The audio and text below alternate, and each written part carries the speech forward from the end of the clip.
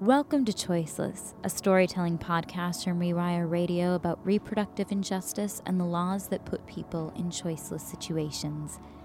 I'm Jen Stanley, senior staff reporter at Rewire and the host of this podcast.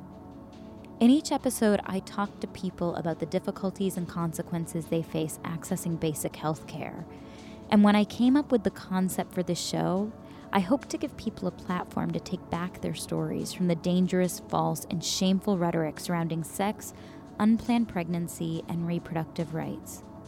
But coming forward requires bravery, because it can come at a price.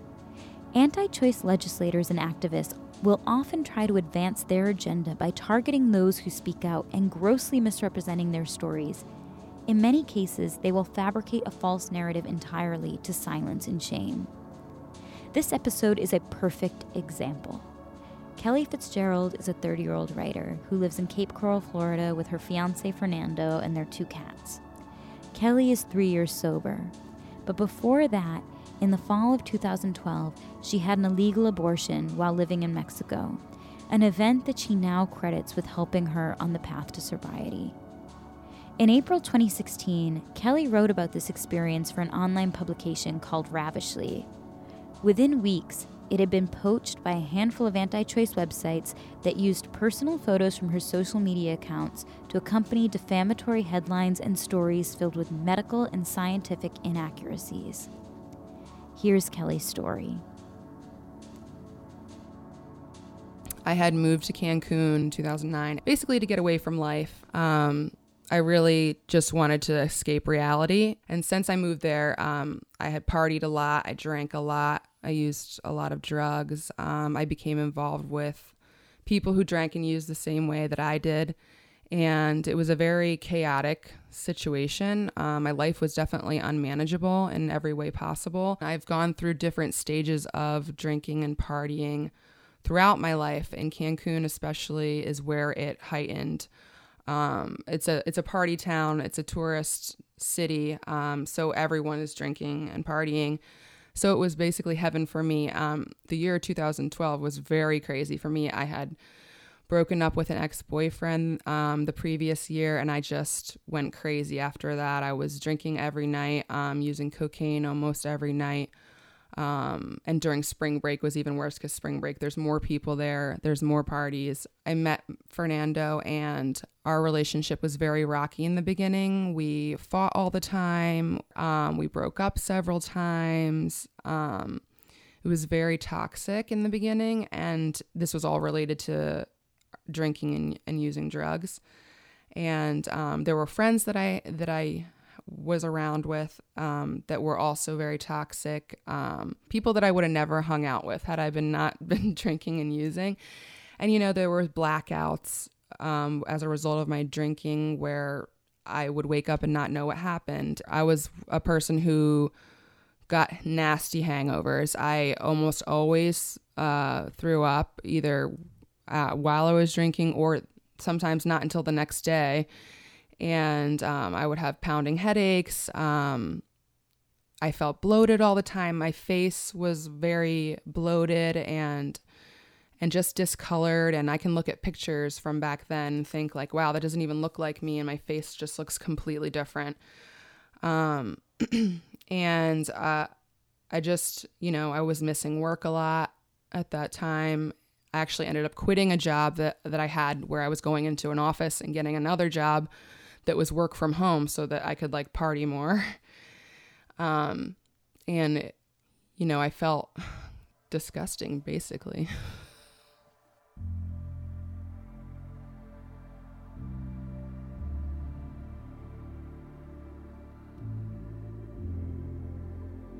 I think we had been dating, Fernando and I, about 5 months before I found out I was pregnant. My body was feeling much different than normal, even though, I had been used to feeling crappy because of drinking.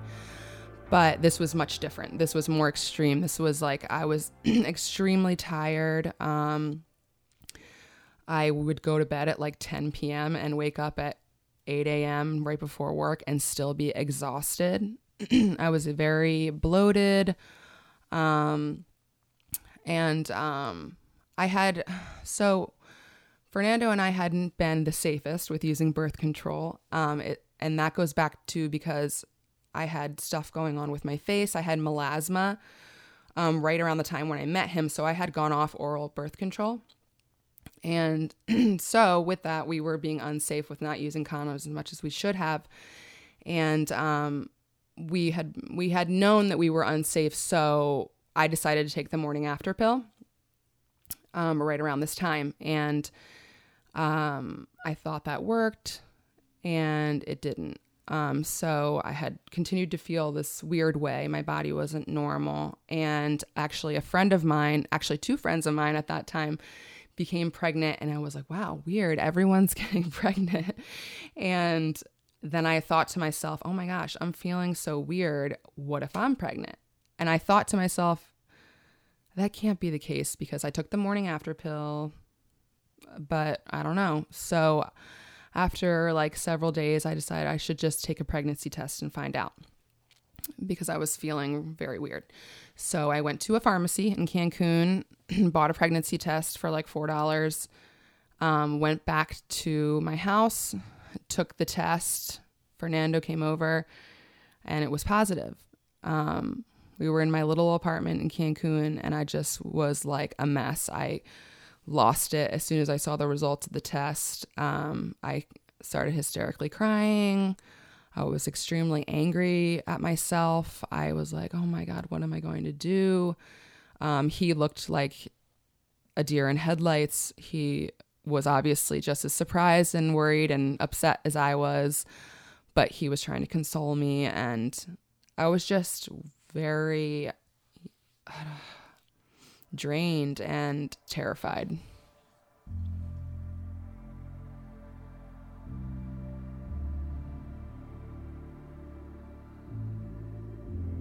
The first thing I did was go to a gynecologist because I thought, okay, let's make sure this test is correct. I got a recommendation from a friend on a gynecologist to see a woman doctor. And I went there thinking, that I don't know what I thought it would be like, but it wasn't what I thought it would be like. It was traumatizing. They did an ultrasound without asking me if I wanted one and printed me out a picture. You couldn't barely see anything, but it was still traumatizing nonetheless and emotional. And the gynecologist was like, congratulations, and gave me some vitamins to take and sent me on my way. It was obviously never talked about that I possibly wouldn't go through with the pregnancy because abortion is illegal in Cancun. And they just assume that you would be happy to be pregnant. So that in it of itself was very emotional. So leaving the gynecologist, I was just crying my eyes out, and Fernando was, consoling me. And I was like, all right, well, we need to figure out how to get an abortion. And that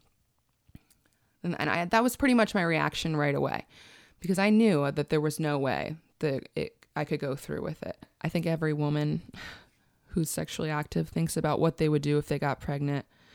And I was no different. I had always known about abortion. I am obviously pro-choice, and I had thought many times if I got pregnant, I would have an abortion. But it was really hard when it actually happened.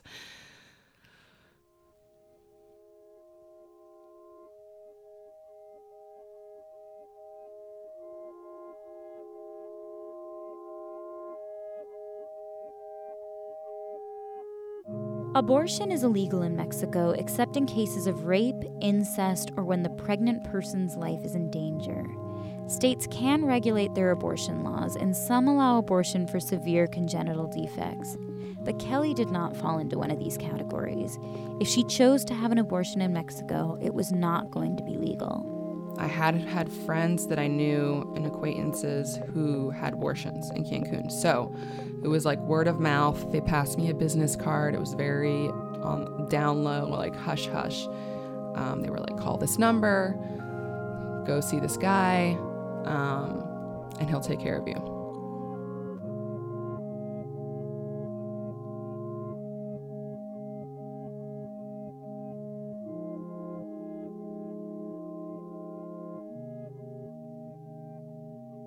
I was so scared. I don't know, like, I was terrified because, number one, I had to have an abortion. Number two, I had to go to some doctor that I didn't know. And that was illegal and shady and in a weird part of town in a country that I'm not from.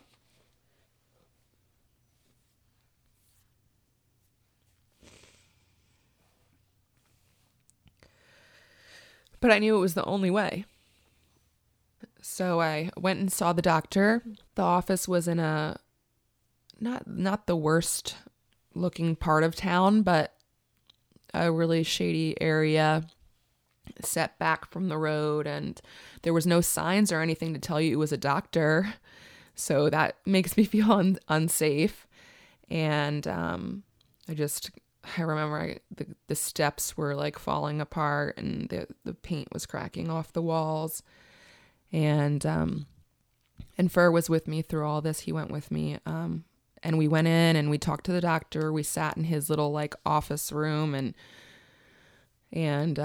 he just had like one small waiting room and then one big procedure room, and there was like a desk next to the bed where the procedures are done. Doesn't look like any doctor's offices that I've seen in the United States, that's for sure. The doctor was very nice. And, you know, he was straightforward. He told me and Fernando exactly what was going to happen. He was going to give me pills first. I would go home, take them, let those pills work, lay down for the rest of the night, rest, then come back in the morning and get the suction procedure done to make sure everything was removed. And we had to pay in cash. Because, you know, it was illegal. And, you know, I just remember like getting my paycheck, and literally 80% of that paycheck went for the abortion. So we went and saw him, and then he wanted me to wait like a week or so to actually get the procedure, because I was running a race or something. And I actually drank in between that time too. Because that's how I dealt with my feelings back then. So then when the day came, I took the pills and, you know, went to the bathroom and bled a little bit. And then the next morning went to the doctor's office, and I didn't really know. I mean, this was also like he was talking in Spanish mostly. So Fernando was my interpreter, because I only had limited Spanish at the time. But I just showed up, and he put me under general anesthesia, and that's all I remember. I still don't really know what happened because I was asleep. I mean, the procedure only took 15 minutes, I think. Fernando was outside the door the whole time, and, you know, then they sent me on my way, and everything went well as far as I know. But it was scary because I just felt like I didn't really know what was going on, and I was very, very tired. You know, I think I just sleep for a few hours after that. But, you know, those days afterwards, I just felt like I was grieving. Like my body just didn't feel like my own. It took forever for my body to go back to normal. And I kept the printout of the ultrasound for like 6 months afterwards. Fernando was like, you need to throw it out because it's just making you upset every time you find it when you're like cleaning your room. And I was like, yeah. And then I eventually did, but it took me a while to part with the picture. I don't know. I just wanted to remember what happened, I think. I don't want to forget. It was like a really significant event, I think, in my life for many reasons. So I don't know. I think I needed that reminder. And then when I was, felt like I was past a point of grieving, I got rid of the picture, and I wouldn't want it now. Kelly continued to drink and use after her abortion. She says it's how she managed her emotions. Fernando and I had gotten closer. I think actually the abortion made our bond stronger. And so with that, we started living together. He had oftentimes told me that he thought I had a worrisome relationship with alcohol. So I tried to cut back. But 6 months later, their relationship was in trouble. She had gone to Punta Cana for a friend's bachelorette party. Fernando didn't want me to go on the trip because he knew how I drank. He didn't trust that I would be able to control my drinking. We had been talking about it for months because we had planned the trip, my friends and I, for months. And I had promised him that I would be okay, that I would control my drinking, that everything would be fine.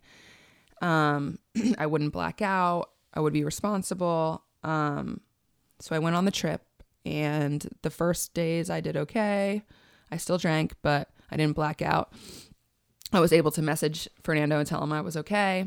But like the second or third day there, I ended up blacking out, just like I always had. And he knew like what happened. And, I had gotten out of control. I had thrown up. My friends had to take care of me.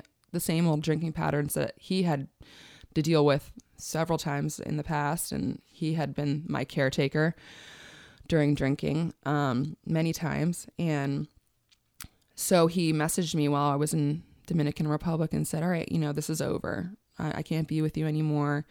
You made these promises. You obviously aren't serious about controlling your drinking, and I don't want to deal with this anymore. I'm breaking up with you. And so the remaining time, I had to think about that. I was extremely upset. I continued to drink in the Dominican Republic for the last 2 days. And in the airport on the way home back to Cancun, I just had like a breakdown. I just was crying my eyes out. I was hungover. I felt like crap emotionally, physically, mentally. I called my mom in the airport and I was like, I don't know what's wrong with me. I can't stop drinking. I can, but I can't control the way I drink. Every time I want to drink normally and I can't. And I keep failing at these things that I'm setting myself up for. And I'm losing a relationship that means a lot to me, a man that has been very supportive and great for me. I'm losing him. I had an ex-boyfriend before I dated Fernando who also brought up to me that he didn't think my drinking was normal. So I was like, okay, there's something going on. Like, this is a pattern. It's not just them, it's me. I'm the common denominator here. Fernando picked her up from the airport. She said that she was committed to trying to stay sober, and she's been sober ever since. That's my sober date, May 7th, 2013. Now that I'm sober, I have this way that I can reflect on my life where I'm really grateful for everything that I've been through, especially my abortion, because it was honestly the turning point of my life. Like, I think back and I'm like, if my life hadn't been so unmanageable and been shown to me in the way that I got pregnant and I had to have the abortion, I might not have ever gotten sober. And sobriety has given me everything. So I'm grateful for all the events that happened that led up to that.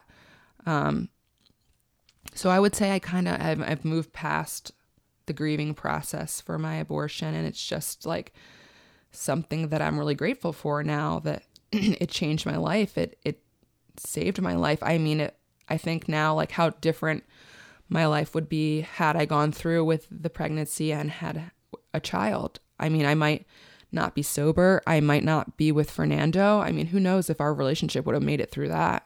And now I get to marry him and we get to decide when we're having our kids.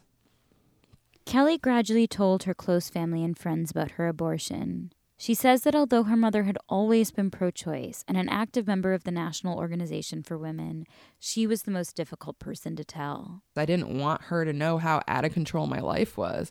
I didn't want her to know I was down in Cancun, like drinking and getting pregnant and, just having this completely chaotic life. I didn't want her to worry. I kind of felt like I deserved to keep the burden to myself.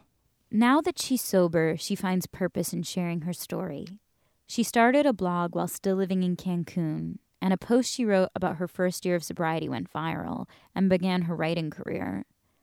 She still hadn't written or spoken about her abortion publicly until late in 2015, when she shared her story with the Abortion Diary podcast. Then, in the spring of 2016, she wrote a personal essay about her experience for the online publication Ravishly. After my article was published on Ravishly, I shared it with my social networks. Everyone had a great response.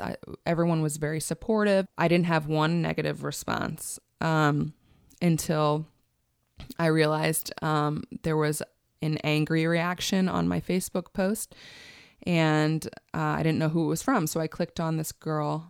It was a stranger. I'm not friends with her on Facebook, and it was an article that she shared that had my face on it. The anti-choice propaganda site Life News had published an article about her. It had the headline, "Woman has abortion so she won't have to stop drinking and partying," and a picture of her taken from her Twitter account. And I saw it and I was like, oh my God. And my stomach just dropped. Like I felt sick. I was like, why is my face on this website with this headline? Like, what the hell? I was so shocked and disgusted. And I was like, oh my God, what's happening? Someone had, copied and pasted most of my Ravishly narrative into this article and then used it to say that abortion is wrong, to tell the world that, and name me and use my photo that they stole from my Twitter account, to tell the world that I had an abortion to keep drinking and partying. And they had mentioned in there, because I wrote in my Ravishly article that my abortion was the turning point in my life, which led me to sobriety. And they said, no, that's not true. Now, if you Google my name, all of these defamatory articles come up. There are several versions of the article on the internet. Each misrepresents Kelly's story to support medically inaccurate claims like abortion commonly leads to drug addiction and depression. None of the sites reached out to Kelly for permission or for a comment. I'm surprised they singled me out and stalked through my Twitter profile and, took the time to demonize me. But if anything, it just makes me realize how important it is for people to share their abortion stories. These right-wing, anti-choice, anti-abortion people, they demonize sex. They didn't experience the emotions and grieve like I did. Only I have that power. Kelly says that she's going to continue sharing her story despite the risk. In fact, she says that as anti-choice lawmakers are currently chipping away at Americans' access to abortion and contraception, it's more important than ever to tell people about what it's like to access abortion in a place with such restrictive laws.